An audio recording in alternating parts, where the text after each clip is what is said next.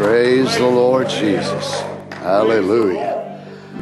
Amen. Aren't you glad we can have time and go into that time? Praise the Lord. Amen. We greet you today in the name of the Lord Jesus. What a privilege it is for us to be gathered today in the house of God. We've made full circle now. I guess this is group A or whatever group y'all are. You get to come back the second time. So, amen. We certainly appreciate the Lord giving us the opportunity. Hopefully it won't last too much longer where we can all get back together again.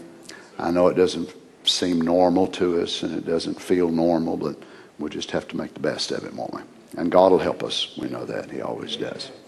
2 Corinthians chapter 5, verse 17.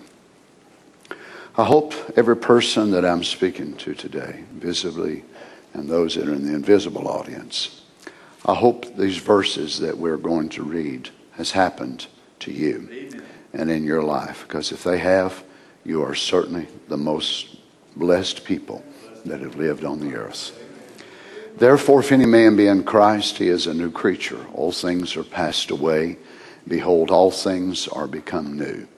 And all things are of God, who hath reconciled us to himself by Jesus Christ, not by angelic power, not by creating new worlds, not by speaking the cosmos into existence, but by Jesus Christ. So the great work of reconciliation is through one channel alone, and it's not Mary, and it's not Mohammed, and it's not through any preacher, praise the Lord, but it's through Jesus Christ. Then in turn, the Lord Jesus then deposits and hath given to us the ministry of reconciliation. Now, if a man's given the ministry of reconciliation, then he has every other aspect of the ministry under that one. But some men are not given the ministry of reconciliation. They're given the ministry of calling and salvation alone. So they basically deal with people that whosoever will, and they might not, and they might and they might not, and you win some, you lose some. But if you're given the ministry of reconciliation, you don't lose any of them. It's wonderful dealing with that kind of people. Praise the Lord. To wit, that God was in Christ reconciling the world unto himself. So if God was in Christ in the ministry of reconciliation, Christ is in the bride in the ministry of reconciliation.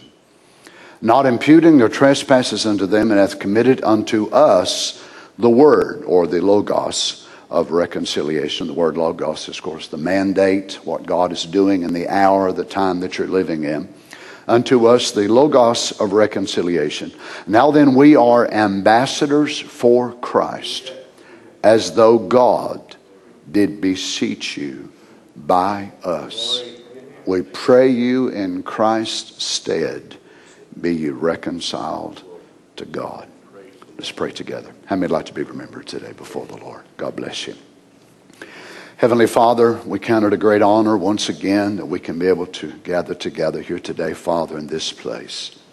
We thank you, Lord Jesus, that there's been some ease on the restrictions on us, Lord, to where we could be able to at least have more than 10 here. We're thankful, Father. It's certainly not what we want it to be, and we're believing you, Lord, that our numbers of all those things will be kept down where we can be able to have churches normal. We pray today, Father, that your Spirit would just move on every heart. Lord, we realize that in a setting like this, we have many more that are streaming now that are here in the visible audience, but whether it's visible or invisible, we ask that you'd go and minister to every heart, every need, those that are sick, those, Father, that are feeling maybe financial oppression because of this situation, those that are dealing with mental battles, whatever it is, Father, we know that you're mindful of us, and we pray that you'd minister to every heart, every need today.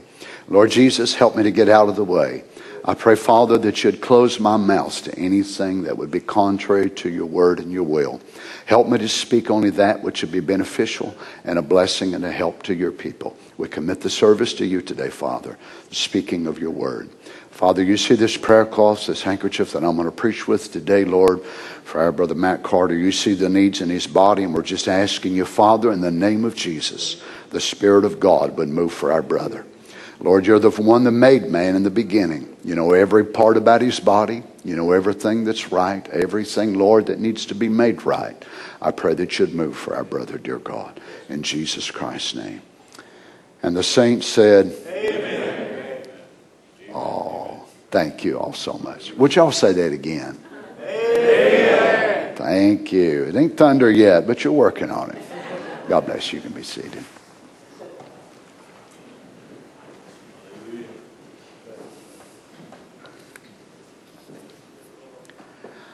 I imagine the anticipation of his heart must have been so overwhelming. He had dealt with so many categories of people, and he had certainly had his moments that he was in his element. But he also had to deal with others that were so disturbing. You'd have to really be a preacher to be able to understand how a preacher feels whenever you cross the different categories of people that you're ministering the word to. It's hard to describe it, really. You have some that are so receptive to the word, and they just want what God wants for them. They want to hear what God has to say.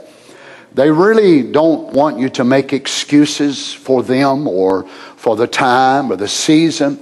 They simply want to just hear the word, and they desire to comply to it. Then you have others that they do enjoy hearing the word to an element, to a degree. They enjoy going to church. They enjoy the things of God. But yet they seem to never be able to really grasp and comprehend what the whole program is all about. Then you have others that you want and you try and you do everything you can. And you even use means of persuasion to try to persuade them into the realm of eternal life. Because we know the Bible tells us that even pulling some from the fire, pulling them out of the world and nudging them with such an urgency, hating the garment that is spotted by the world. But whenever you find that one or many that you're able to minister to in a sphere of eternal life, that is that they're able to grasp what's being said, they so identify with it and they love it. It doesn't mean they understand everything that they hear, but they have such a desire for it. It is such a pleasure to deal with those type of people. Yet every man is called to deal with the spectrum which is across the board. Some that are easy to preach to, some that are harder to preach to, some that are more complicated because of their background and their past, and they take more things to deal with to finally help them to get it. And Jesus, this particular day, knowing what the Father had showed him, that he must needs go through Samaria, by vision he must have already had a prelude to understand what type of vision that this was. Now we know that he said, I do nothing but what the Father shows me. Now I know this may be hard for us to comprehend it, but through the kenosis, he actually broke himself apart from the omnipotence or the omniscient of knowing everything. And he limited himself to the ability to be able to operate as a person filled with the Holy Ghost instead of being the all-knowing, omnipotent God that he was. So he limited himself in the sense of being led by visions and leading of the Holy Ghost. So the Father must have given him a special something, and the way that he says it there, that he must needs go through Samaria. So he knew there was a reason, and he knew, of course, the background of the Samaritans, and those of you that have studied on the Samaritans. And you know, actually the merging together taking place around 721 BC, part Jew, part Gentile. And what part of the conquering kings would do when they would go in, say a king would come in from Virginia, and he would come in and conquer Elizabethton and conquer Johnson City and Bristol and Kingsport. You know, they changed their philosophy in the way that they would do over the time. Part of the time they would go in and they'd leave all the residents. So they'd let you live where you live, and you live where you lived, and all the rest of you live where you live. But they would put a ruler over you, and they would make you simply comply to what that ruler said. Some of them found out that didn't necessarily work. So they would make you and you and you and you and me, and they'd make us all leave from Johnson City, Elizabethton, Kingsport, Bristol, and they'd make us move up in Virginia somewhere where we'd never lived in all of our life. For some of them, they found that broke us. That broke our spirit. That broke what we were used to. But in this situation, the way they did, they were of the mindset to try to mix them. So whenever they were conquered there in Judea, Jerusalem, Samaria, and the parts there, instead of taking all the Jews and moving them out, they left an element of the Jews, and they found that the religious teaching was very important and vital. So they would take part of the Jews out, and they would let part of them stay, and they would then send in Gentiles. This is where the background or the roots of the Samaritan mix come in. So they left part of the Jews, so they sent a rabbi over to the Gentiles, which lived in Samaria, and they began to teach them of the Judaic religion. But they were Gentiles, so they really didn't want everything about the Jewish religion. So it was a hybridized thing. So then they come on a few centuries later, and they built their own temple, which was later destroyed by the Jews. And the Samaritans, of course, was part of the uprising, and they helped the temple in Jerusalem be destroyed. So there was quite a hard feeling among the Jews and the Samaritans. So you imagine whenever the Lord Jesus had to go to Samaria, and the disciples, which were, they were everyone Jews, it was very difficult for them to be able to think, why would he want to go among them? Whenever the Lord Jesus gives the parable of the Good Samaritan, it does not mean the same thing to you as it would a first century Jew. To them, there was no such a thing as a Good Samaritan. Now, for Jesus to put the priest in a bad light, to put the Levite in a bad light, and to put a Good Samaritan and make him the hero of the parable, that would have been an insult of insults to you as a Jew. But now remember, the Lord Jesus has come to break tradition. He's come to break what they had in their mind. And in their minds, these folks were dogs. They were basically beyond redemption. So it's amazing, because you find when the Lord Jesus sends the disciples out, I think Matthew 10, when he sends them out 2 by 2, and he tells them not to go into any of the cities of the Samaritans. So why would he tell them not to go, but yet he's going to go? Now there is a time and a season for the Word of God. And Jesus must be the entrance into the Samaritan gate. So the disciples were not allowed to go yet. It was going to be him that was going to go. Now remember, we're looking at reconciliation. So when you're talking of reconciling someone back to God, it's simply in the terms that we would be able to relate to it. It is someone. It's not like you're dealing with a backslider in the sense of a backslider in time. But they were someone in God's thinking that he knew before the foundation of the world.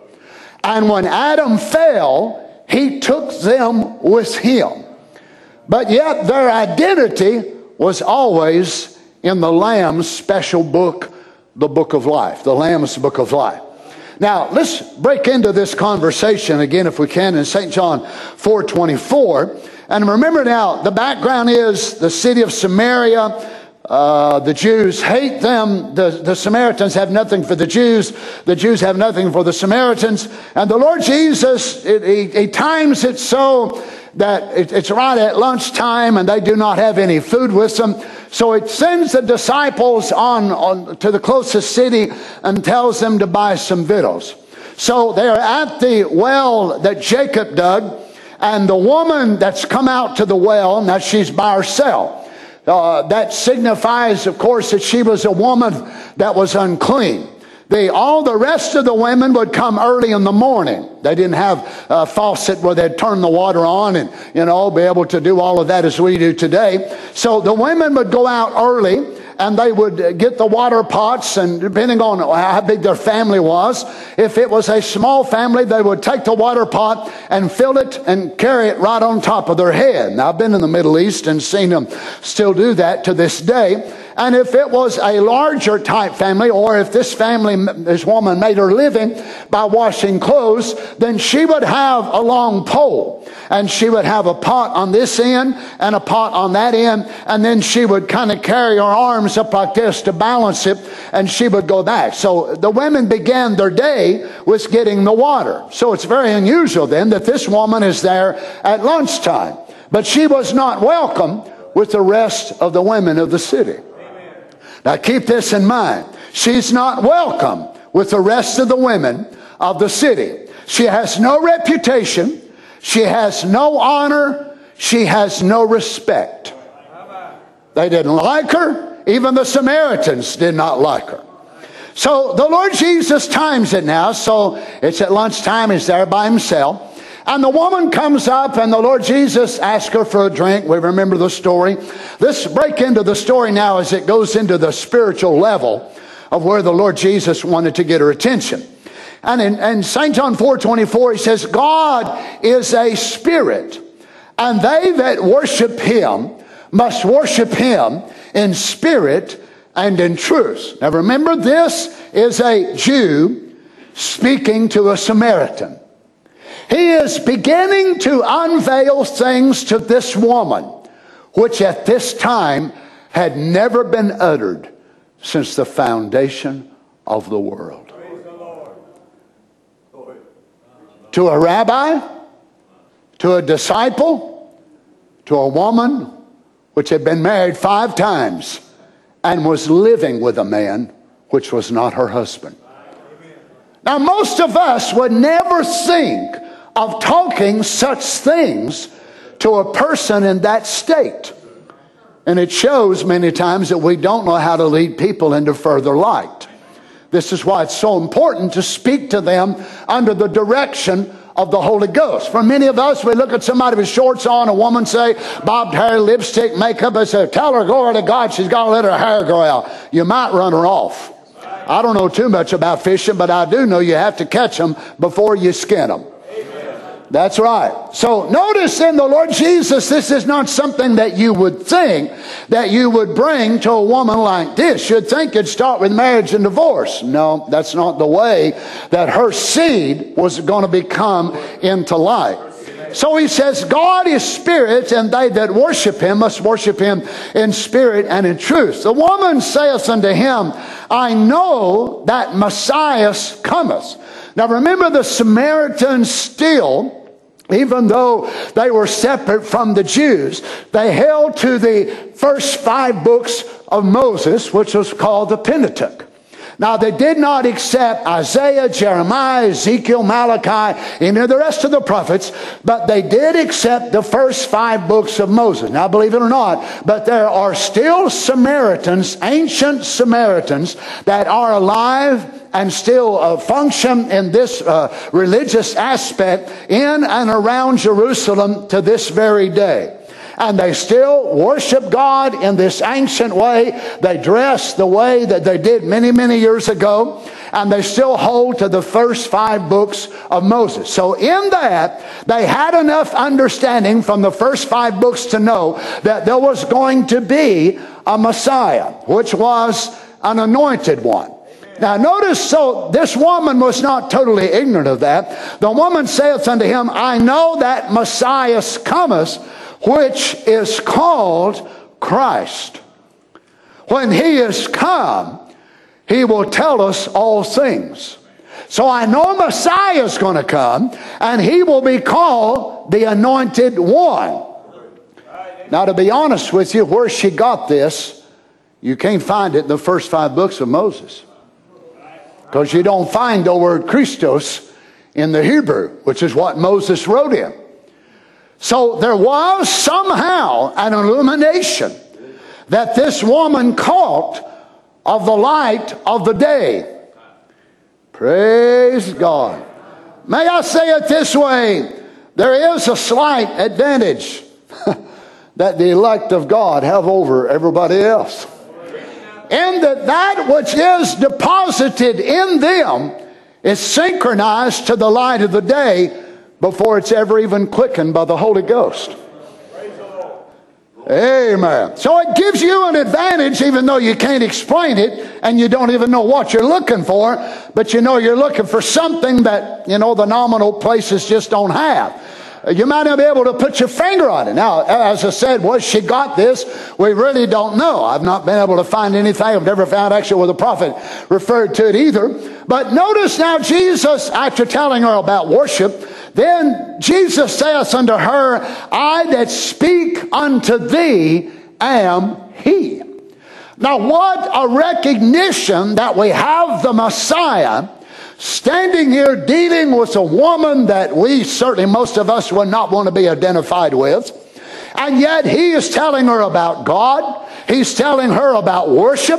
He's telling her that the future events that's going to unfold, it's not going to unfold in the temple of Jerusalem or now the empty mount and Mount Gerizim, because the temple at this time had been destroyed on Mount Gerizim, so they had no place to worship. So he was letting her know that, and now he identifies himself that he is the Messiah. Now then he goes to further explaining the word. And we know that the Holy Ghost had not yet been given, but something happens inside this woman's soul. Amen. Praise be to God.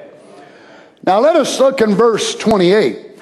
The woman then left her water pot and went her way into the city, and saith to the men, Come see a man which told me all things that I ever did. Is not this the Christ? Amen. He utters to this woman some of the most sublime revelations in the entirety of the Gospels. How to worship, how to approach God. He offers her living water. You imagine whenever this seed in her starts quickened, responding to the voice of God, which seemed like just a mere human. I hope you understand what she was hearing was the voice of God. It was not the human voice of Jesus. Hallelujah. So it was communicated to her this glorious truth that God is a spirit. It was revealed to her in the necessary term and form that Adonai was able to reveal himself to this woman. As I said, marriage and divorce is not mentioned. Who knows how she was dressed, how she looked. But yet John does not say one thing about the length of her hair, whether or not she had lipstick on or makeup. He doesn't mention that at all. But he mentions the things which to John was the most essential. It makes such an impression upon this woman that immediately in her heart, now no doubt she was impressed that the Lord Jesus would even speak to her, and she comments about that. Who are you, a Jew, that would ask me, a woman of Samaria, to give you a drink? And of course he says, if you knew who you were speaking to, you would ask me of drink and I would give you living water. She said, well, how's that going to be since you don't have anything to draw from? Are you greater than our father Jacob, which dug this well and drank from the well? But yet whenever she relates what Jesus had done and spoke to her, she does not relate the part about worship. She does not relate the part about him even identifying himself as the Messiah. But the word had become so quickened to her that the word is processed through the light of the day, and all she can talk about is what an effect it had on her life. So she doesn't go into the city and say, hey, I found out how we're supposed to worship God. Hey, I found out we don't have to go to Jerusalem to worship God. I found out the temple being gone in Mount Gerizim, it doesn't even matter anymore. She doesn't go into the theology. She doesn't mention the things that he said. But you can see, oh glory to God, you can see when the word transacts on a seed, that seed becomes the pregnation of the very light of God for the day, and that seed becomes so quick. And remember, the Holy Ghost had not yet even been given. And this woman in reality has not yet entered into the full extent of a new birth, but something so miraculous has happened inside of her that she becomes the furtherance of the gospel light. She is not just repeating what Jesus said. I want you to notice that when she goes into the city, she's not saying, he said, he said, he said, he said, page so-and-so, paragraph so-and-so, paragraph so-and-so. But see what this man has done. See how this man has changed my life. Is not this the Messiah? Praise be to God. Notice now in verse 31, in the meanwhile, his disciples prayed him, saying, Master, eat. Now, as we looked at the scenario last night, that the disciples have returned back, and they brought food, and of course, they want the Lord Jesus to be able to eat. So they come back and offer Jesus his portion of food.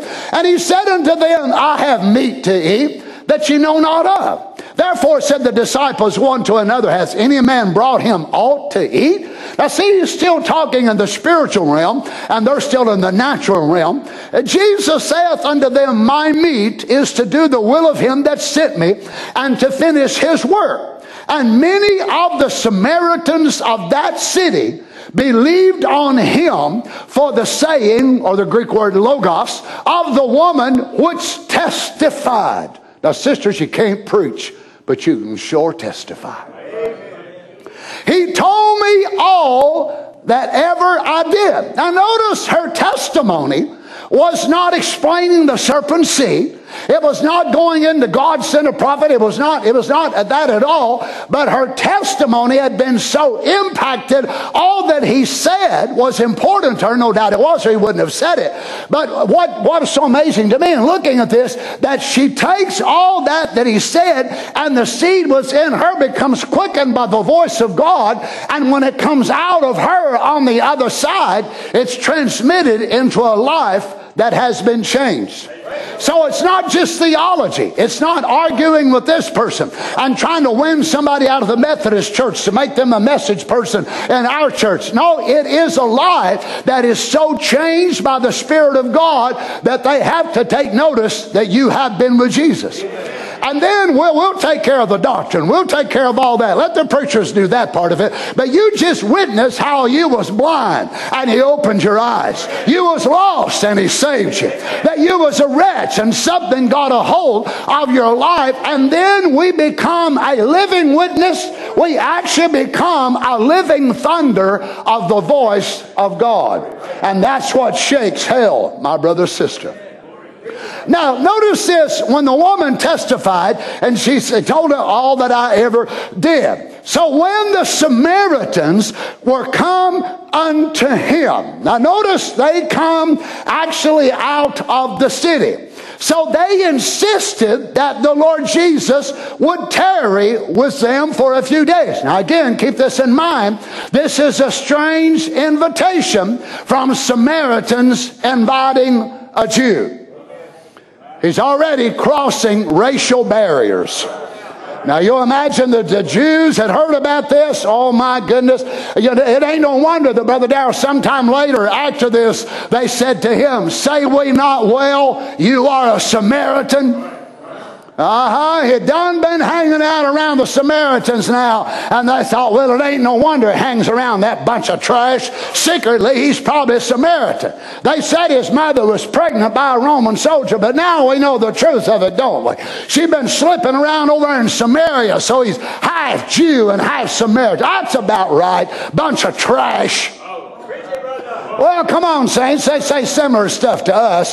Well, a bunch of Branhamites. They don't even know how to preach without saying Branham. I know how to preach without saying Branham, but why should I? This message is what's helped me to understand really what to preach about the Bible. Well, I'll tell you one thing. I like listening to you. If you leave William Branham, but how in the world can I do that? If I'm going to leave him out, I have to leave out Paul. I have to leave out John. I have to leave out Mark. I have to leave out Philemon. Look, how many books in the Bible are named after people? Every book in the Bible is not named Jesus, Jesus, Jesus, Jesus. Well, praise God. Hallelujah. So here they come out and they are so moved just simply by hearing the testimony now of this woman which has no reputation. She has no honor among the people. It's not the mayor's wife, the judge's wife, a constable's wife. She's been the wife of many men. Not saying she wasn't married to the judge at one time or the mayor or the constable. Who knows all that background.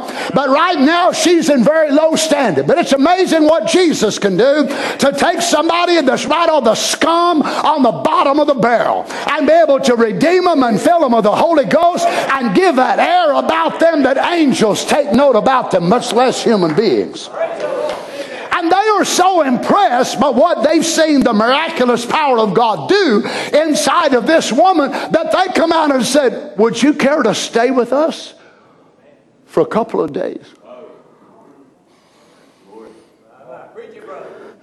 Now, Jesus, if you go over and preach for them, you're going to be marked. What about your reputation? You better just come to the well, do what you're supposed to do, and leave. Them people got a background of being Seven Thunders. Or they got a background of being Perusia. They got a background of being this or that or the other. But you know what? Maybe they're seeing some daylight out of their denomination. Well, praise the Lord. They might need some help. Brother Donnie, you mean you would preach for people like that? I've done it before. I'll do it again. Absolutely right. Because I don't want to form a Reagan denomination. I don't want to form a denomination that we call mainstream. You know, that's the biggest denomination in the message anyway, mainstream. That's what folks identify everybody else as out of their little circle. Well, they're not mainstream, the new name for a new denomination. So we don't want to put this person in or put that person out. So they said, would you come? Well, let me pray about it.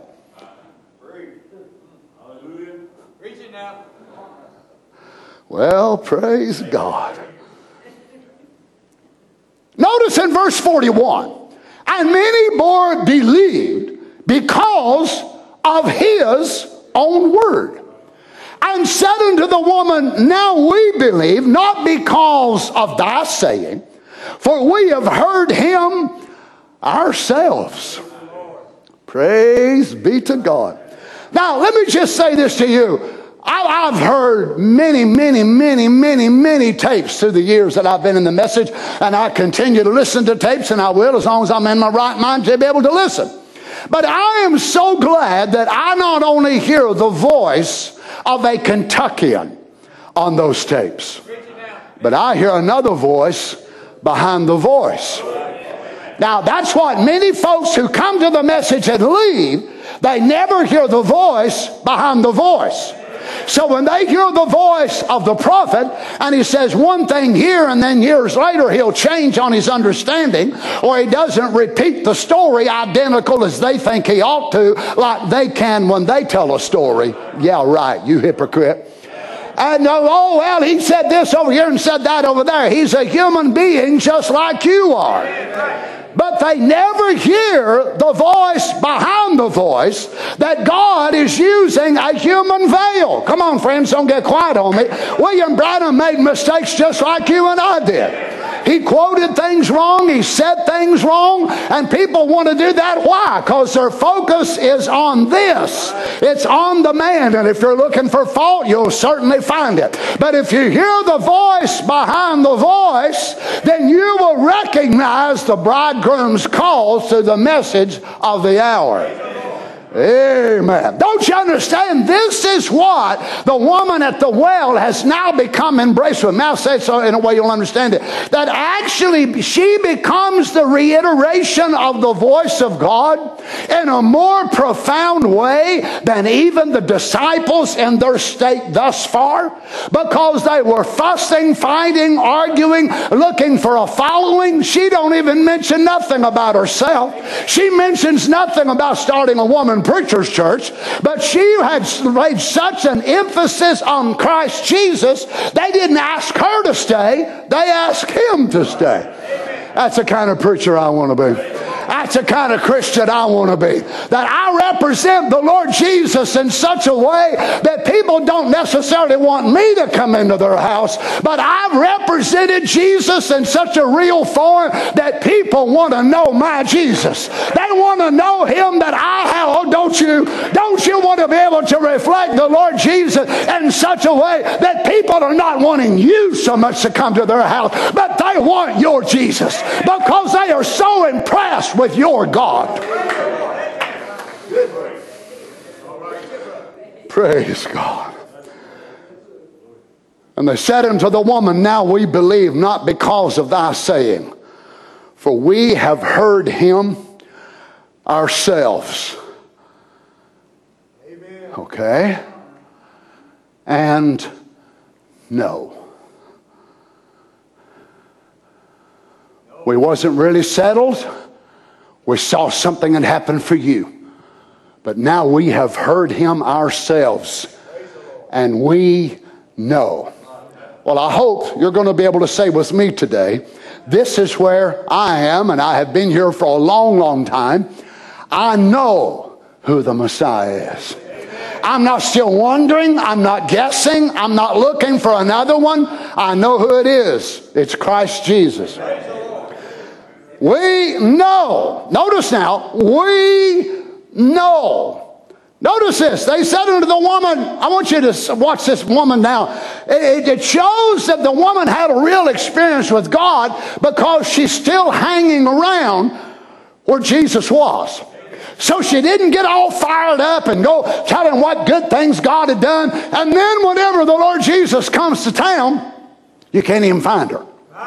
She ain't in church no more. She ain't serving God no more. But the work was still ongoing in her life, in so much that when the Lord Jesus come to town, she's still hanging around the meetings, and the people told her because she was still there. Well, praise God. You sure can't say that for a lot that's come in our ranks, because they've come and gone, in and out, up and down. Come on, church, say amen. But thank God there's some folks like this woman right here, which I hope you understand already, is your type. Amen. And looking just very briefly this morning, the prophet mentioned this woman here as far as an individual in scriptural reference more than any other individual in the entirety of Scripture.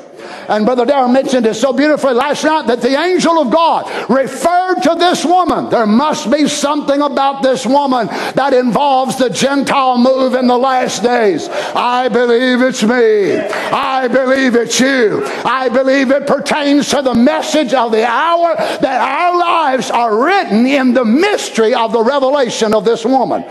Praise be to God. So the woman did not hear initially and just leave, but she kept hanging around the meetings. Oh, now they could say, now we know, because we're not going on your testimony, but we also are partakers of his grace, and we have received a knowledge. Now we believe. Amen. For we have heard him ourselves. And let me tell you something, friend. They didn't just hear with this.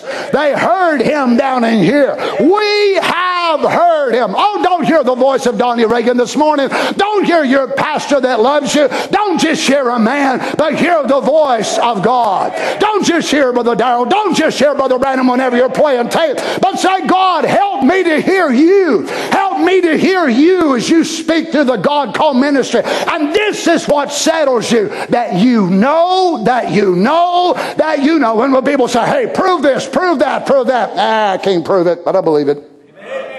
Oh, how can you prove you wasn't there? This one, that's right, I can't prove it. It's a great marvel, but I believe it anyhow. Amen. We know. Oh, thank God. I'd like to stop and preach on that. I know that this indeed is the Christ. Praise God. This is Shiloh. Oh, Shiloh. Genesis 49:10. But all will not depart until Shiloh shall come from between your knees. This is the serpent bruiser. This is the Christ of God, the anointed prophet, the anointed priest, the Savior of the world. Where did they get this term? Where did they hear this? The disciples had not been there to use this term. I'm not sure they even understood this yet, because they certainly hadn't said it. Where did these people get this understanding that Jesus was the Savior of the world? What's amazing to me is we have not one record that the Lord Jesus performed any physical miracle on anyone's body. The Samaritan revival was a revival of the seed gene.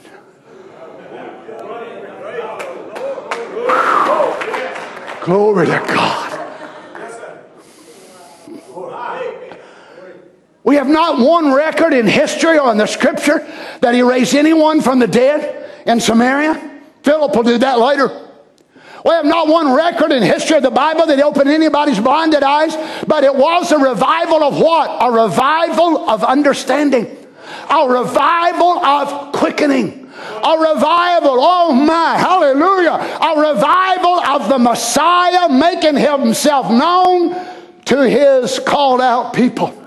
Did they have miracles? Absolutely. Did they have it? They did later. But they did not follow the miracles to Christ. They got Christ first, then the miracles followed that. Oh, thank you, Lord Jesus. Oh, my, I believe in miracles with all of my heart, and it's only bait on the hook. But, oh, brother, if we can get them to Christ, we'll have miracles. Why? Because, oh, my, you say, how in the world can people not believe miracles? I'll tell you how people cannot believe in miracles. Because they have not become one. But if you become a miracle, then you believe in miracles. What are you talking about, Brother Donnie? He that is in Christ Jesus is a new creation. You are a miracle by the new birth. This is why you can believe in miracles.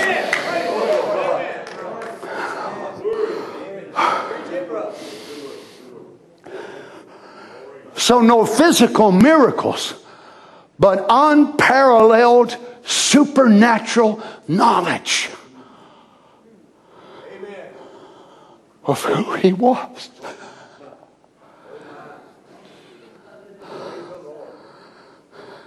The Jews never attained to this. Never. It's some time before the disciples even come to the spot that they can confess it. But it was a revival of supernatural imparting of them recognizing who he is. I hope that's what we have. Notice this in Acts 8. Sometime now after this visit by the Lord Jesus. Verse 5. Then Philip went down to the city of Samaria and preached Christ unto them. And the people with one accord gave heed unto all those things which Philip spake, hearing and seeing the miracles which he did. But why is it that we, with the resurgence of the supernatural in our ranks, that we are focusing so much just on one aspect of that scripture, and that is seeing miracles? But there are also hearing miracles. Now, I'm not talking about hearing of them and hearing about them, but there are actually miraculous things that God desires to do when it comes by our hearing. Something that you've heard or read all of your life, and all of a sudden the Spirit of God opens a channel, a miraculous channel, and it changes you from hearing John 3:16 in a traditional way, or Romans 8:1 in a traditional way, and God takes that crippled up hearing of yours,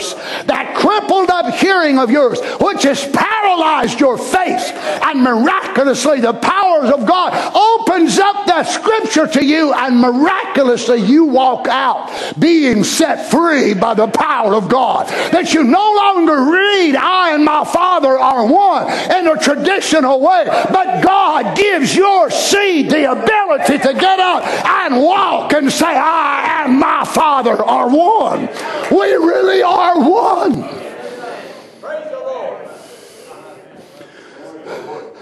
Notice in verse 7, for unclean spirits, crying with a loud voice, came out of many that were possessed with them. And many were taken with palsies, and them were lame, and were healed. And there was great joy in that city. But what preceded Philip? Jesus. But you see, whenever preachers precede Jesus, and we plant and impregnate ideology with preachers, we leave no room for the real supernatural power of God. But let's get them to Christ. What do you say? Let's get them to Christ with a supernatural recognition of a miraculous power of God birthing them and bringing them to a state of new creation. Signs, wonders, miracles, the lame, the palsy, whatever more, will be nothing to our faith then, friends. Now let's break into this from the perspective of the Message of Future Home. Brother Branham says, now this little woman, her first life up here, she was a prostitute. She was all marred up, but way down in her here was just a little bit, of understanding. A little bit of understanding. A little bit of understanding. I know when Messiah cometh. Now, here was a little bit of understanding. Y'all may not be able to recall it now, and don't go back while we're preaching, but you can think about it later. But for many of you, when your seed got burst, there was something down in you. There was a little bit of understanding. There's got to be more to God than this. I know there's more to God. Don't you understand where that come from? There was a little bit of understanding. Had it not been, you'd still been sitting in the Baptist church this morning. Or you'd still been in the Pentecostal church. But there was a little bit of understanding that said there's got to be more to God than this. There's got to be more to Christianity than this. What was it? It was a deposit. Amen. With a little bit of understanding. I know when Messiah's coming. See, that was there. Notice when Jesus came and manifested the Word, because the Word discerned the thoughts that was in the heart, as Hebrews 4 says it will, Hebrews 4:12. The Word was a discerner of the thoughts of the hearts, and He came as the Son of Man, the prophet. What happened? This priest was only intellectual learning said, it's a devil. Because that's what his denomination called it. What did it do? He had no representation, so it blacked him out.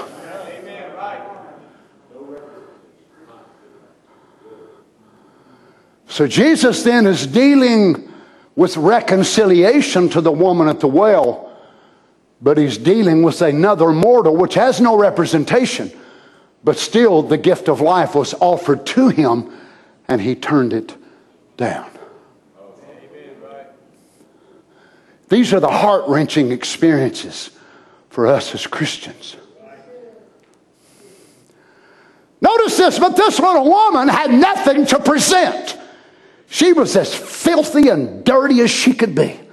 But notice, way down in her, she's got representation. Wow, it must have been right there close to understanding.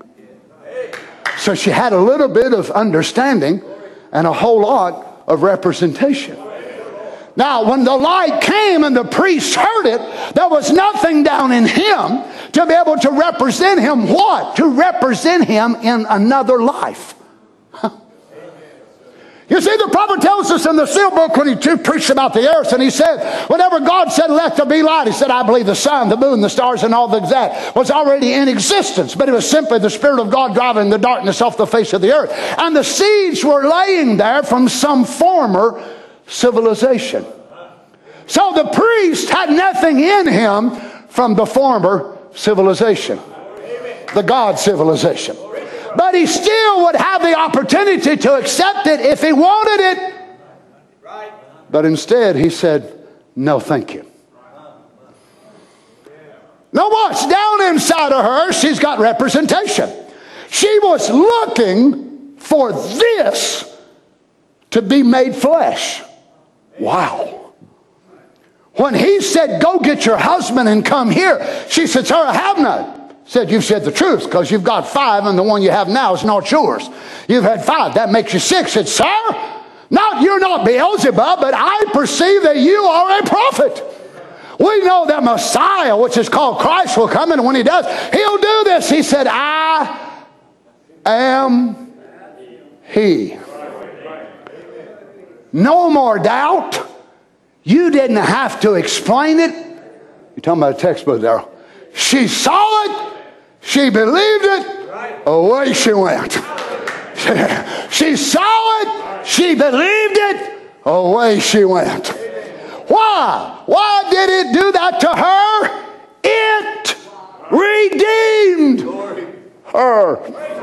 Glory to God. Here he is in the ministry of reconciliation to bring her back. It redeemed. What did? The spoken word. The light of God got a hold of that seed and it redeemed her. Amen. Now watch. He come to be a redeemer. Is that right? Amen. What does redeem mean? Bring back. Why didn't he get the priest? Glory. He never was up there. See, had no representation. He come to redeem. Now listen how this happened. He come to redeem that which had fallen. In the fall, this got messed up with that girl. In the fall, this, the redeemable part, got messed up with that girl. The redeemable part in you got messed up with your drinking. It got messed up with your lying, with your running around. It got messed up, but it wasn't going to stay messed up. Praise be to God. It may have got messed up, but he come to redeem it, to take it up. Tell you one thing, friends, you think you ain't going to make it, keep this little simple saying in your heart. Satan got you lost, but Jesus is going to get you home. I said Satan got you lost, but Jesus is going to get you home. I may have a lot of snares and difficulties along the way, but my Jesus is going to get me home. Hallelujah. This got messed up with that girl, but God, hallelujah, God had her in his thinking before the foundation of the world, and he come to cleanse her. She had eternal life.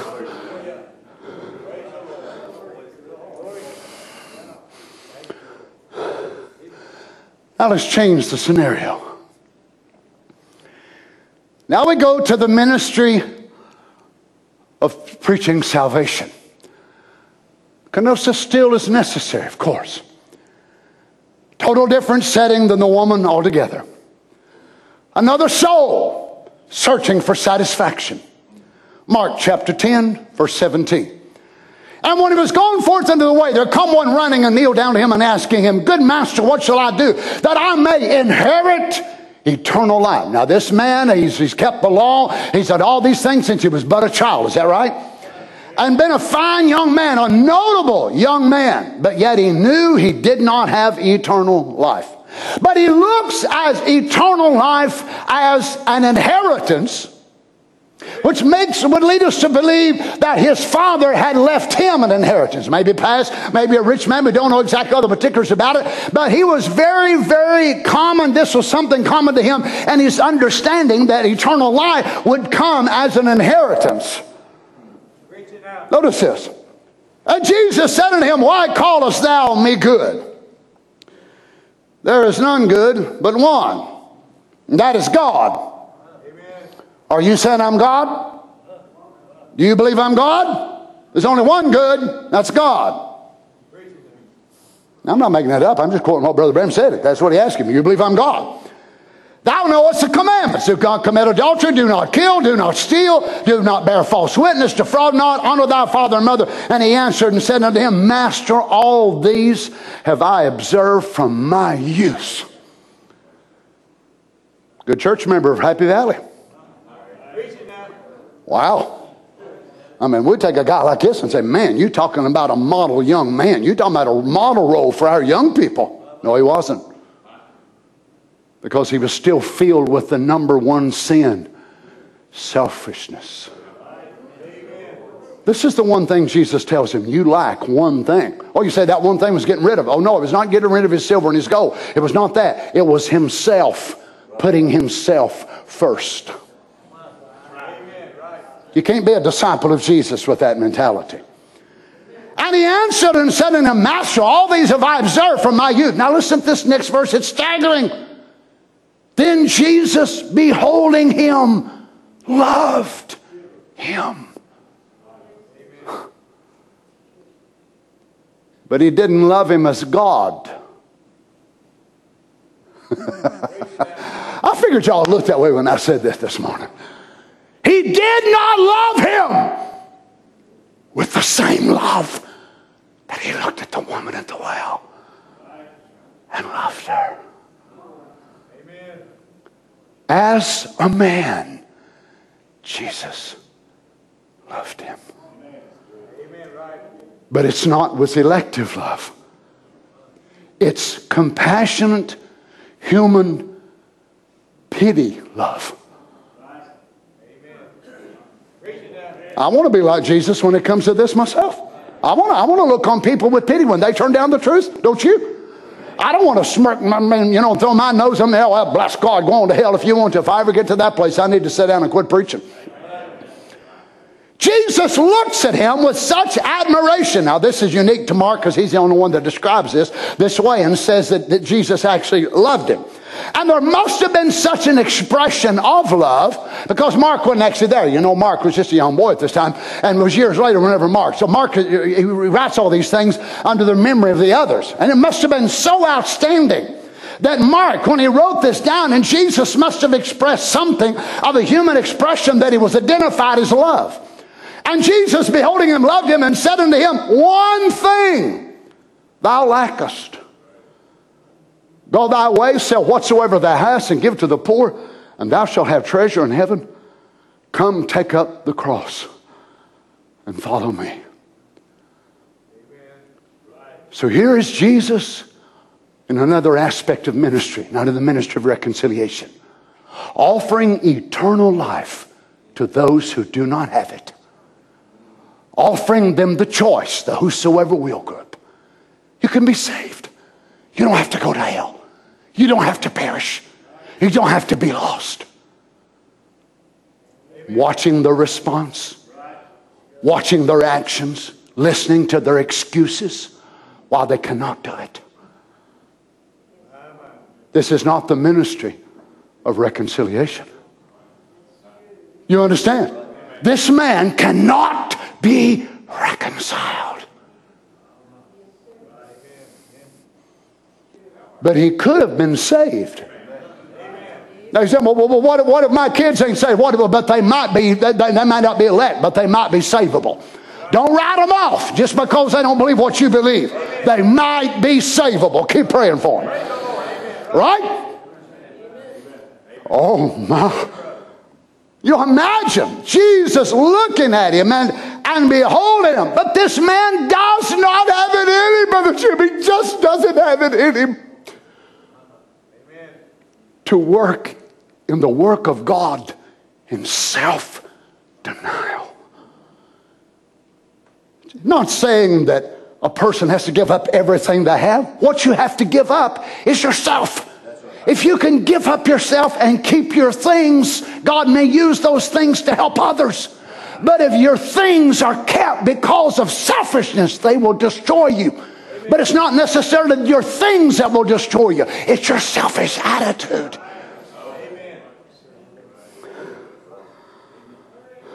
Lord Jesus.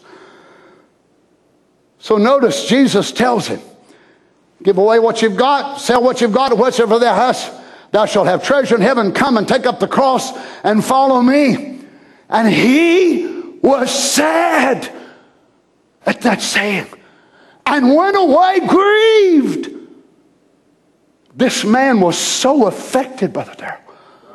Now this is not a guy, forget it. I don't care anyway. Suit yourself. Keep your eternal life.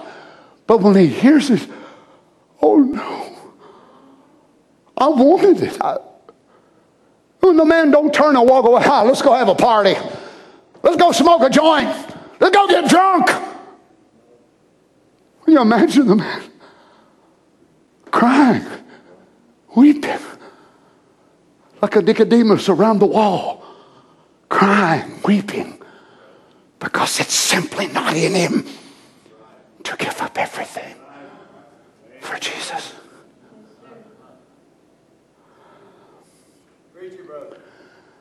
This is one of the saddest parts of being a preacher.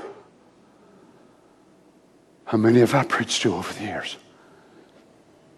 How many have I counseled right there in that office and tell them, don't do this, don't do this, this, and this. You'll get in trouble. Believe me, I'm telling you the word of the Lord. You'll get in trouble. Thank you, Brother Donnie. Thank you. Oh, I love you. Thank you for telling me the truth. They get right up, walk out, and do this, and this. The very things I told them not to do. Some of them wind up dying. Dying? Yeah, dying. There's a man who stood around in our church several years, and I told him, I said, if you do such and such and so, God will take your life. The man no longer is alive. When are we ever going to get to a spot when we can recognize and hear the voice of God? No, preachers.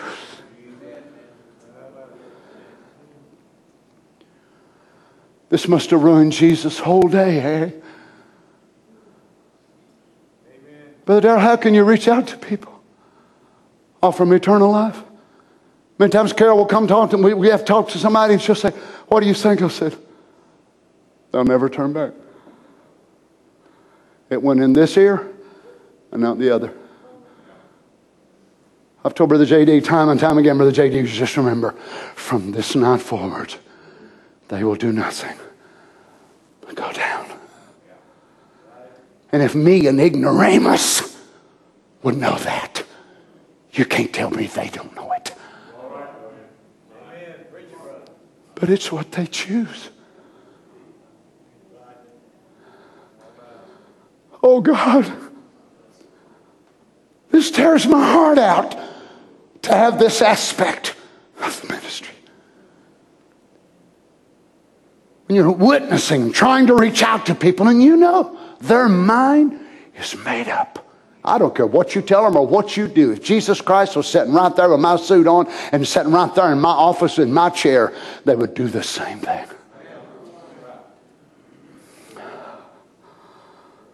Oh my goodness. Can I take another few minutes? Let's move to another man by the name of Nicodemus. St. John 3:7. Marvel not that I say unto thee, you must be born again. The wind bloweth where it listeth. Thou hearest the sound thereof, but cannot tell whence it cometh. Whither it goeth, so is every one that is born of the Spirit. Nicodemus answered and said unto him, how can these things be? Jesus answered and said unto him, art thou a master of Israel, and knowest not these things? The very first man, as far as we know, in the writing of the Gospels that hears about the new birth, but never able to get it. Instead of saying, help me understand, help me to believe, instead of doing that, what's he do? has this question and that question and that question and another question. Here is the man who can answer your questions if they need to be answered. But instead of listening, you only make up more questions. Look at these groups of people, offering them here. You can have eternal life. You're not of my kind. It's easy to tell. I put my word before you. You question this, you don't want that, this, that, the other. Okay, I understand. But I'll offer you eternal life. You imagine a man that is a first hybrid on the earth, a mongrel, which is the mixture of the human race from the woman's side, mixed together with the serpent, which is the highest of the animal life next to the man. A mongrel, Cain. And yet God by revelation revealed to his own family Abel the way of righteousness, and God was not obligated to reveal to a mongrel the right way. But God came to this mongrel and said, if thou doest well, you will be accepted. You understand what well meant? Worshiping like his brother, except without the personal revelation. If you'll go to church and just offer what he does, I know you don't see it, but if you'll do that, I give you my word. That's the word of God. I will accept you.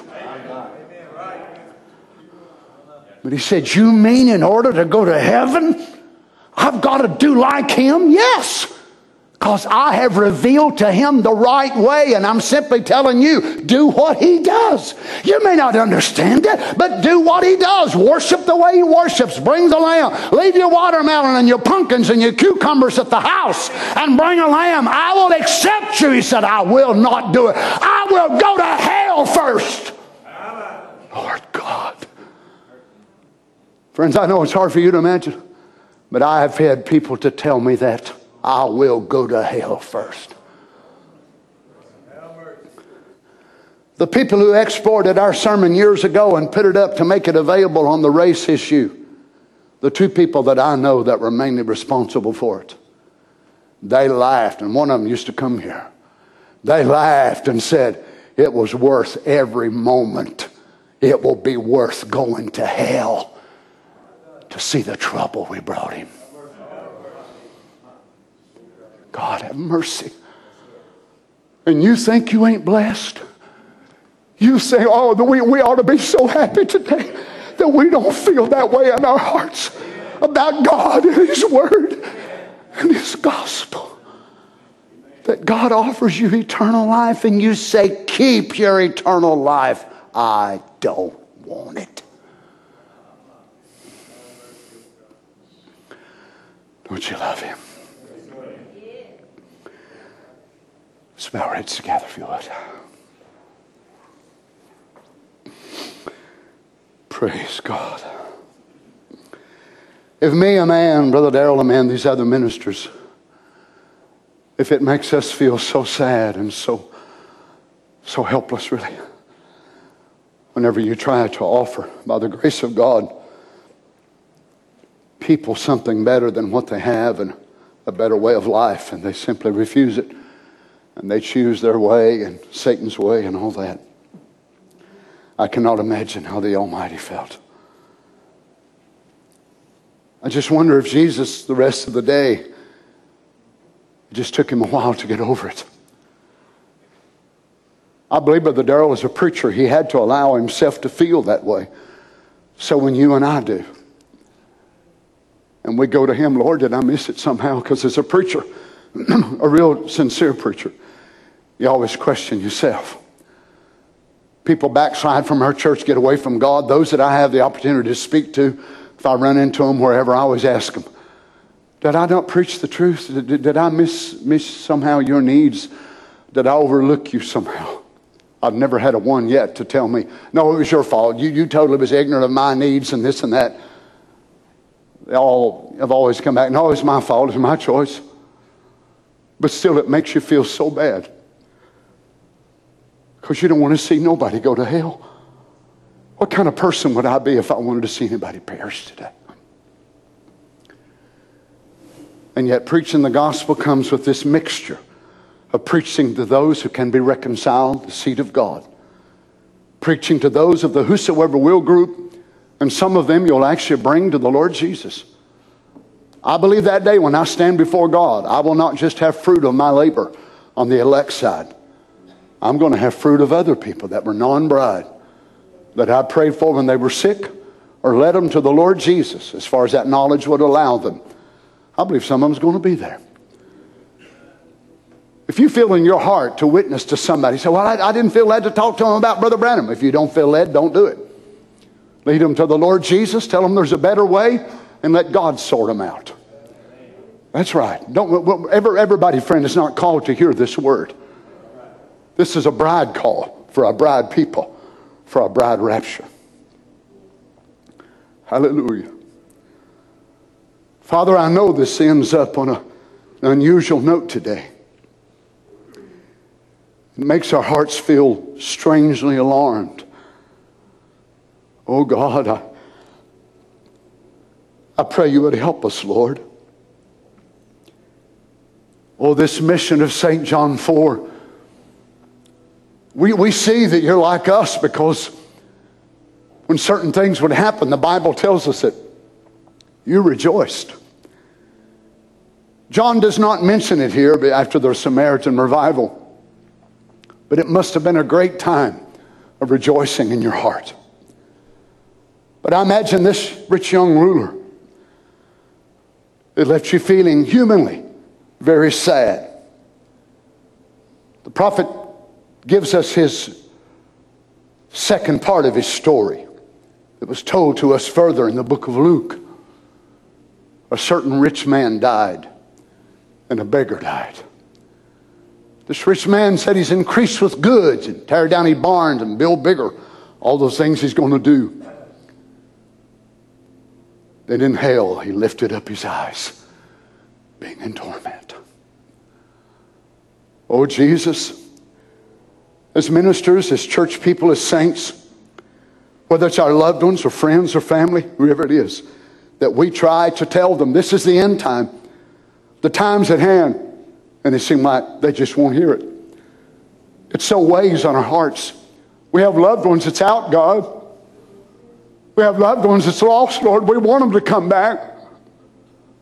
Be merciful, Lord Jesus. Help us, Father, not just to focus on bringing them to the message, but let's bring them to a saving knowledge of you, and let you sort them out according to what church they need to go to. Forgive us, Lord, if we're only so focused on bride people only and message people only.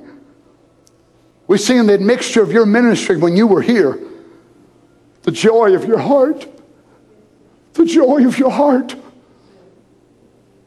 was ministering to your own. But oh, it must have so pleased you when you were able to lead others that were not in the Lamb's book to a saving knowledge of who you were. We really don't know about the rest of them Samaritans. No doubt some of them went on to hear Philip's message, and then Peter and them going over, and some of them received the Holy Ghost we know in Samaria. The Bible doesn't say all of them that heard you received the Holy Ghost. And we know it's the same today. Many will hear you dealing with their hearts, knocking on their hearts' doors, we say, but they'll never go on to receive you in the form of the token. But Lord God, that's up to you. But I pray you'd help us, Father, to do our part. Help us to act under the administration, Lord. I have to be honest and say before you and these people today, my favorite aspect of the ministry is definitely the ministry of reconciliation. Lord, I know they don't understand. They wonder, why in the world does he preach so much on election and predestination? Because it's a favorite part of my ministry. It's dealing with reconciling that which was lost, brought back in the presence of God. It becomes more weighty and more difficult preaching eternal life and offering as a gift to those that the big majority of who I preach to will not accept it, and I know that. But Lord, if I can win one here and one there, their name will be associated with me through eternity. Help these people to realize, Lord Jesus, let their light so shine that they can see a living God. Grant it, I pray, Father, in the name of the Lord Jesus. Can we stand to our feet today, saints? God bless you. Thank you for being patient with me this morning. Praise the Lord. Praise the Lord Jesus. Praise the Lord Jesus. Oh, I'm so glad today that we have been reconciled to God. Amen. You have to believe that now for yourself. I can't believe for you. Your mama can't believe for you, Daddy. But you have to look and see what this word has done to you. Well, Brother Donnie, what if I'm not bride? Well, I guess I'll just go out in the world and just quit. Well, if you do, that'll be your choice. The way I look at it, I believe with all my heart I am bride. I don't have a stamp guarantee. I've never looked up there and seen my name on the Lamb's Book of Life. But I do look at my life and see how it's changed me. Not only changed me in the past tense, but how it's still changing me. My spirit in me is teachable. My spirit in me is subject to further revelation of the Word. Praise God. I believe I'm a child of God. I believe I'm part of the bride. But let me tell you like this. If I ain't, I'm still going to be there. If I miss the rapture, well, I'll tell you what. I'll come right up to the tribulation. I'll be faithful on the other side. And I'll be one of them that'll come screaming and shouting in the city, saying, you saints. I can't lose either way. Well, if I knew I wasn't bride, I wouldn't serve God. You have a total different view of it than I do. I was unworthy of eternal life in the first place. I'm not worthy as far as my humanity. So if I'm the very last one that lives 150 million, feet, miles, whatever, on the outside, I'm the last one to get to come in. I don't ever get to come in but once every 10,000 years. I'll be more than happy. Oh, I'll be so grateful. I'll be rejoicing I get to come in and see where you all live and go back out, and I'll not leave mad, all upset with a temper tantrum or nothing like that. No, because I don't deserve even that. Amen. But I know one thing. I just don't believe I could be that whosoever will group and love him the way I do. Because at the end of this service, if the audible voice of God speaks up and says, Donnie Reagan, you are condemned to hell. You are lost. I'd still have to go there loving him. And if that would please him, that's exactly where I'd want to go. Oh, that staggers you, don't it? Remember the Church of Christ guy coming to Brother Branham, which he said was the modern day Pharisees? Said the only thing missing on their name is anti, because they're against everything that the prophet taught, or God taught, he said. That Church of Christ come to him and said, I believe you're a devil. He said, if that was pleasing to my Lord, that's what I want to be. Then you know, brother, sister, whether you've passed beyond selfishness. A lot of folks want eternal life for selfish reasons, because they don't want to go to hell. Well, I don't want to go to hell either, but that's not the reason I want eternal life. I want eternal life because I want his life instead of mine, not with mine, instead of mine. Don't you love him today? Harry, sing something for us. Can we just worship a little bit before we go? Amen. I know it's a beautiful day outside and sun's shining. You probably got plans for this evening to do this and that and the other, but let's just put those plans on delay for just a little bit. Let's take a few moments to be able to worship the Lord. We go to him so many times with, I need this, and Lord, I need that. And Lord, children, I tell you, there's many folks that are sick and going through so many things. It's just unbelievable. You know how it is. Your prayer list gets longer and longer and longer and longer in the day that we're living. But I hate to go to him all the time with just a list. Don't you? I hate to go to him all the time with just a list. Sometimes I want to go to him without asking for anything, just to let him know I love him and how thankful I am for all that he's done for me. I am so thankful that I am living in this Samaritan revival of a supernatural opening up of who Jesus really is. Praise God. Praise God. Hallelujah. Hallelujah. He is here. Amen. Amen. Hallelujah. He is here. Thank you, Jesus. Holy, Holy, holy. I will bless His name again. He is here. Oh, yes. Listen close. Listen closely. Hear Him calling out your name. He is here. You can touch Him. You will never be the same. He is here. Oh, hallelujah. Oh, let's worship Him together, He saints. is here. Amen. He is here. Oh, sing it to Him. Holy, Holy, holy, Lord God. I will bless I will bless His name again. He is. Yes, you are, Jesus. Listen We're close. listening, Lord. Hear Him calling out your name. He is here. You can touch Him. After the service, You will never be the same. oh, He is here. Hallelujah. He is here. Amen. Don't sing it to Him. He is here. Holy, Holy. I will bless. I will bless Your name again. He is here. Listen close. Thank you, Lord God. Hear Him calling out your word name. Here, you can touch Him, saints. Hallelujah.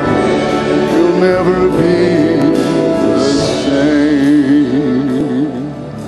Oh, praise God, praise God. We worship You, Lord Jesus. Almighty God, we bless Your name, Lord Jesus. Father, we are not called unto salvation and then to go live our own lives and to wear what we think we can wear and listen to the music, what we think we can listen to. We are called to reconciliation, which so transforms our life.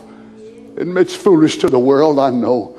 But we pull every avenue of our life through the work of reconciliation because we want to be disciples. We don't want to just be saved.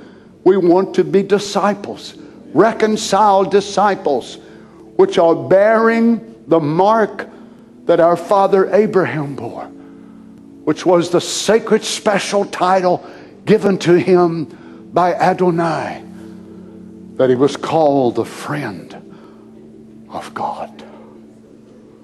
Lot was not a friend of God. Abimelech was not a friend of God. Millions of people that lived in the Old Testament were never called the friend of God. Many people that saw the Lord Jesus was never called His friends. But He spoke to them in the intimate time together in St. John and said, I call you my friends. Hallelujah. A servant don't know what his Lord wants. But you're not so much servants that you're ignorant of my will.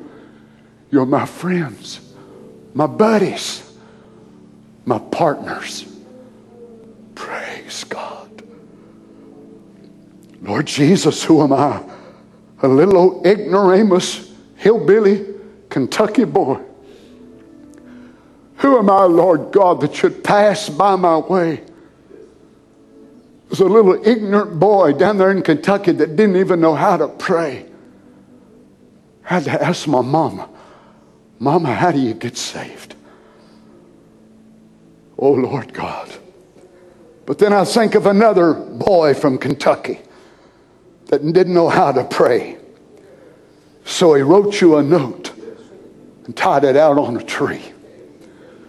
So really the ignorance of Kentucky or Indiana or Ohio or whatever more, that don't really matter, God.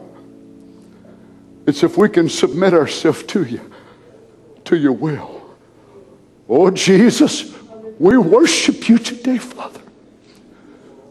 We don't just stand here as people who are saved, but as the redeemed of the Lord. Blessed be the Lord God. We do not worship you as saved. We do not worship you as that blood-washed multitude who will come out of great tribulation. We worship you as the redeemed of Elohim. Blessed be the name of the Lord God. The saved point back to a super sign of 2,000 years ago. The redeemed of the last day point to a present day super sign. Glory to God, and point to who he is and where he is right now. Lord Jesus. Lord Jesus. Hallelujah. Glory be to God. Glory be to God. I praise you, Father, for your awesome presence that we feel in this space. Oh God, what was it, Lord, in that great service in Shreveport? The close of the prophet's ministry, and he sensed something moving there and said, this is the type of services we need to set in the last days. There wasn't screaming, there wasn't hollering and shouting. We believe in that. But there was an awesome something about, been speaking about that pillar of fire and that presence. Lord, and it's amazing over and over again whenever the angel of the Lord would move up next to people and that pillar of fire would hang there near them. And they would begin to feel an anxious, nervous feeling. The prophet said, now don't be nervous. That won't hurt you. Let me tell you how you're feeling. It's a real warm, comfortable feeling. Praise God. Lord, if there's ever an hour that the bride needed comfort, it's now. Lord, so much trouble all around us. If we ever needed that warm, comfortable feeling. We know that we can't feel comfortable around somebody we don't know. We can't feel comfortable around something that's terrifying us. So it must be that we're at ease. And the pillar of fire, the angel of the Lord, is at ease with us. Glory to God. We're friends. We're partners. Glory. How many times have we missed you because we've been looking for the big holler, the big loud scream or shout, and what we felt was a comfortable feeling. We said, well, the service didn't go the way I want. I just felt really relaxed and really comfortable. If we'd had eyes to see, it might have been the pillar of fire that was standing right near us. It overwhelmed our distress. It overwhelmed our anxiety. And for a few moments in that presence, we began to feel so comfortable. Praise God. Woo us, Lord God. Oh, blessed be your name, Lord Jesus. Thank you, Father. Sing what you're playing for us, Harry. Let's just worship him together, friends. Let him just minister to you today. Remember, not one visible sign, not one visible manifestation, not one miracle that we have recorded that transpired when the woman at the well met the Lord Jesus. But she became his message. She received an absolute inspired character, which was above her and beyond her own ability. She had a believable voice. She had received such divine inspiration. A woman who walked out of the city with no character, no reputation, no honor. after meeting Jesus, walked back in and was so changed that many, many Samaritans believed what she had to say. Brother Darrell was talking now before service, and he said, I wonder, Brother Donnie, after she met Jesus, if the next day the women of the city didn't let her walk back to the well with them and counted an honor for her to go back and draw water from the same well. The day before, she was an outcast. The day before, nobody wanted nothing to do with her. But after meeting Jesus, she became a person of notoriety. She was infamous the day before, but the day after, she was famous. Praise God. I think of a young man years ago that was running from God, backslid. His daddy stood before the church and said, Church, we're going to take my son from the protection of the church. He's backslidden. He knows God. He knows this message. But after today, we're not going to pray for him. We're going to turn him over to Satan. In a few days, some things started happening to that boy. Got flat of his back. One thing after another happened to him. I stood a few years ago and ordained that man to preach the gospel and laid my hands on him. A man by the name of Ronald Dean Spencer, who went from a name of infamous to a name among the elect. Hallelujah. Hallelujah. Hallelujah. Don't you love him, saints? Oh, I just believe we can say it today. We are the redeemed of the Lord.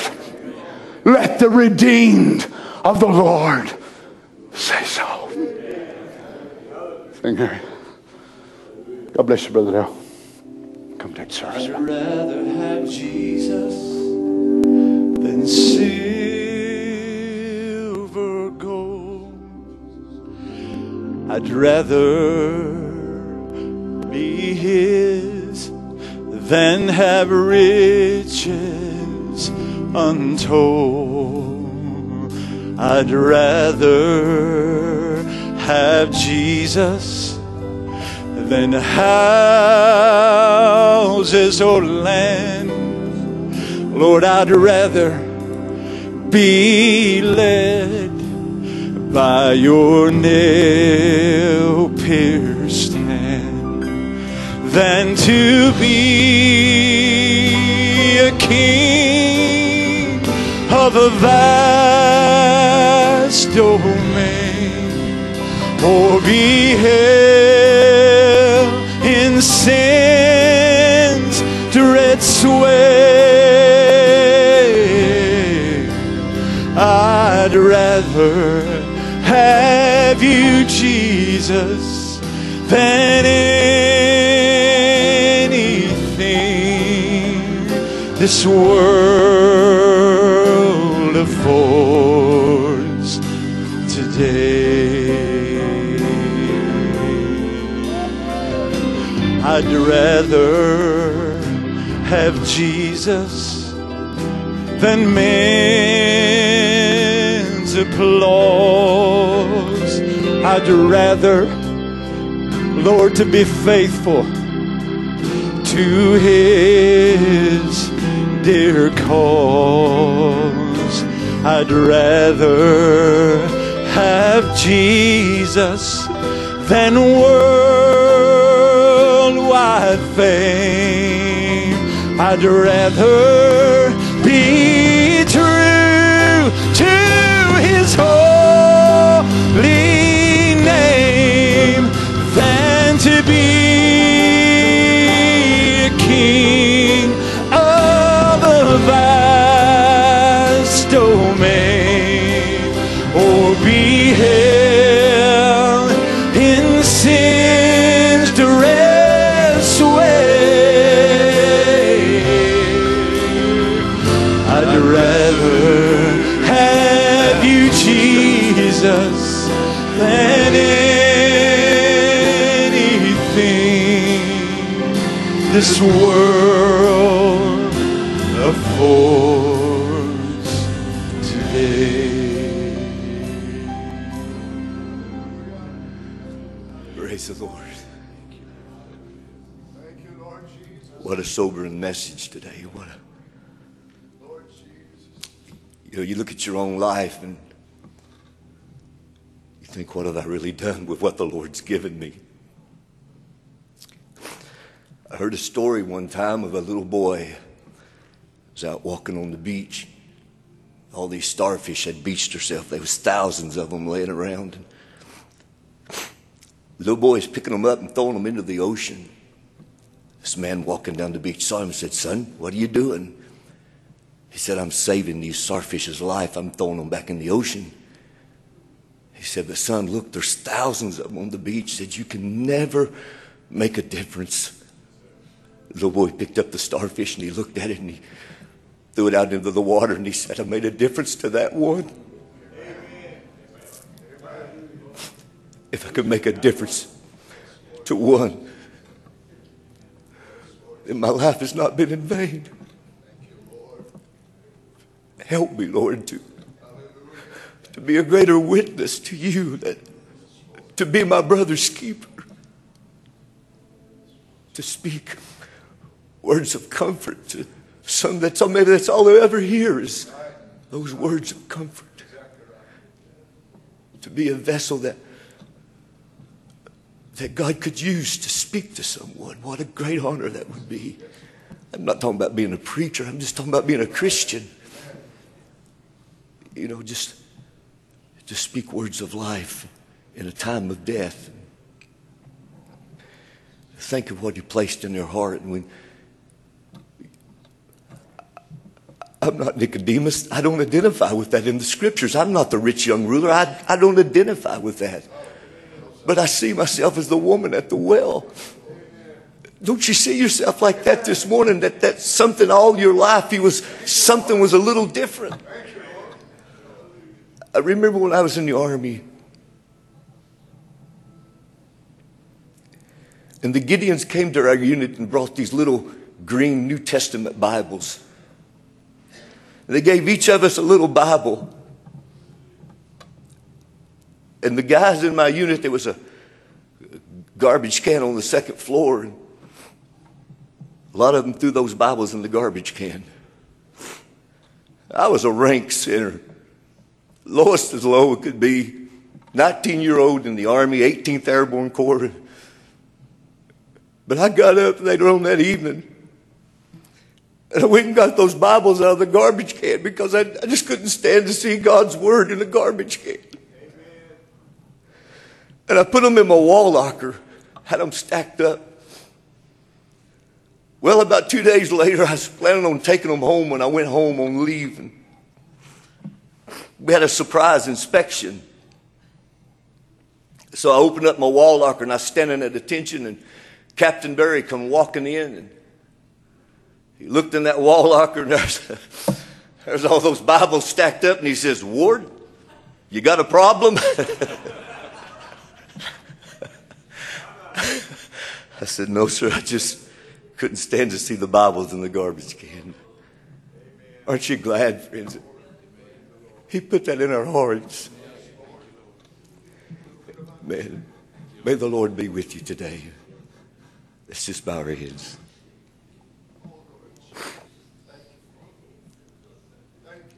Father,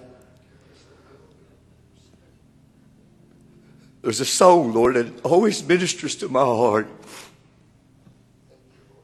about sitting at your feet and laying my head against your chest. And Lord, that's just kind of how I feel right now, Lord. Just that peaceful, comfortable feeling of being in your presence. Oh, God. I just love you today, Lord. I just so thank you for what you've done for me, for my family, for our church, Lord. Lord, to see the words of this hour, the words that spoke of us, Lord, to come into our day, our season in the sun, Lord.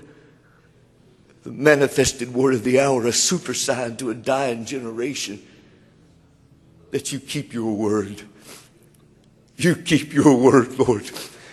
You do that which you say you will do. Go with your people today, Lord. Give them traveling graces and make the way homes, Lord, and whatever they would do this afternoon.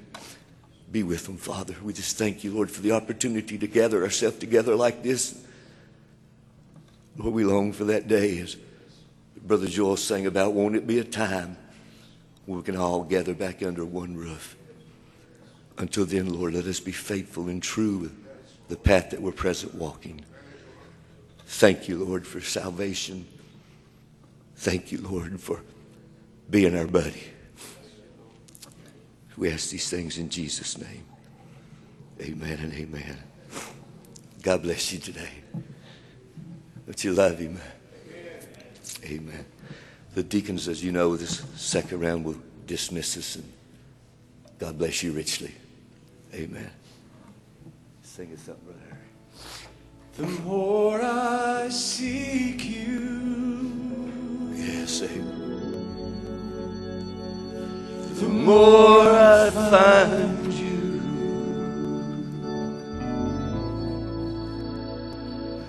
The more I find you,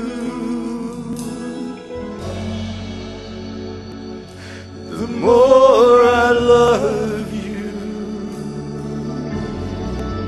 I want to sit at your feet, drink from this cup in your hand, lay back against you and breathe. Feel your heartbeat. This love is so deep, it's more than I can understand. I rest in your peace, it's overwhelming. The more I seek you, Yes, Lord. Yes, Lord. the more I find you.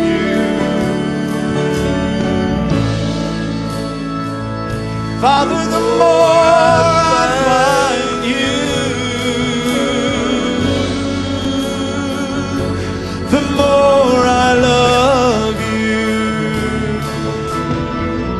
I want to sit at your feet, drink from this cup in your hand, lay back against you and feel your heartbeat.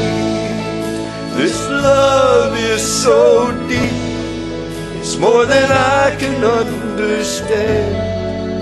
I rest in your peace, it's overwhelming. Amen. I seek you. Oh, hallelujah. Thank you, Lord Jesus. Thank you, Lord Jesus. I find you. Oh, yes, Lord. Oh, and the more I find you, the more I love you. Hallelujah, hallelujah. I want to sit at your feet, drink from this cup in your hand, lay back against you and breathe. Feel your heartbeat. This love is so deep, it's more than I can Thank you, Lord, for loving me. I Thank you, Lord, for rest loving me. in your Thank you, Lord. peace. It's Hallelujah. overwhelming. Hallelujah.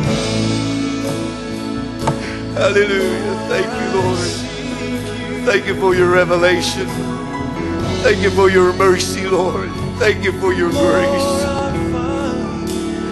Thank you, Lord, for all you've ever done for me, Lord.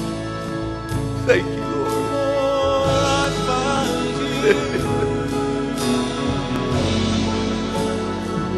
Thank you, Lord.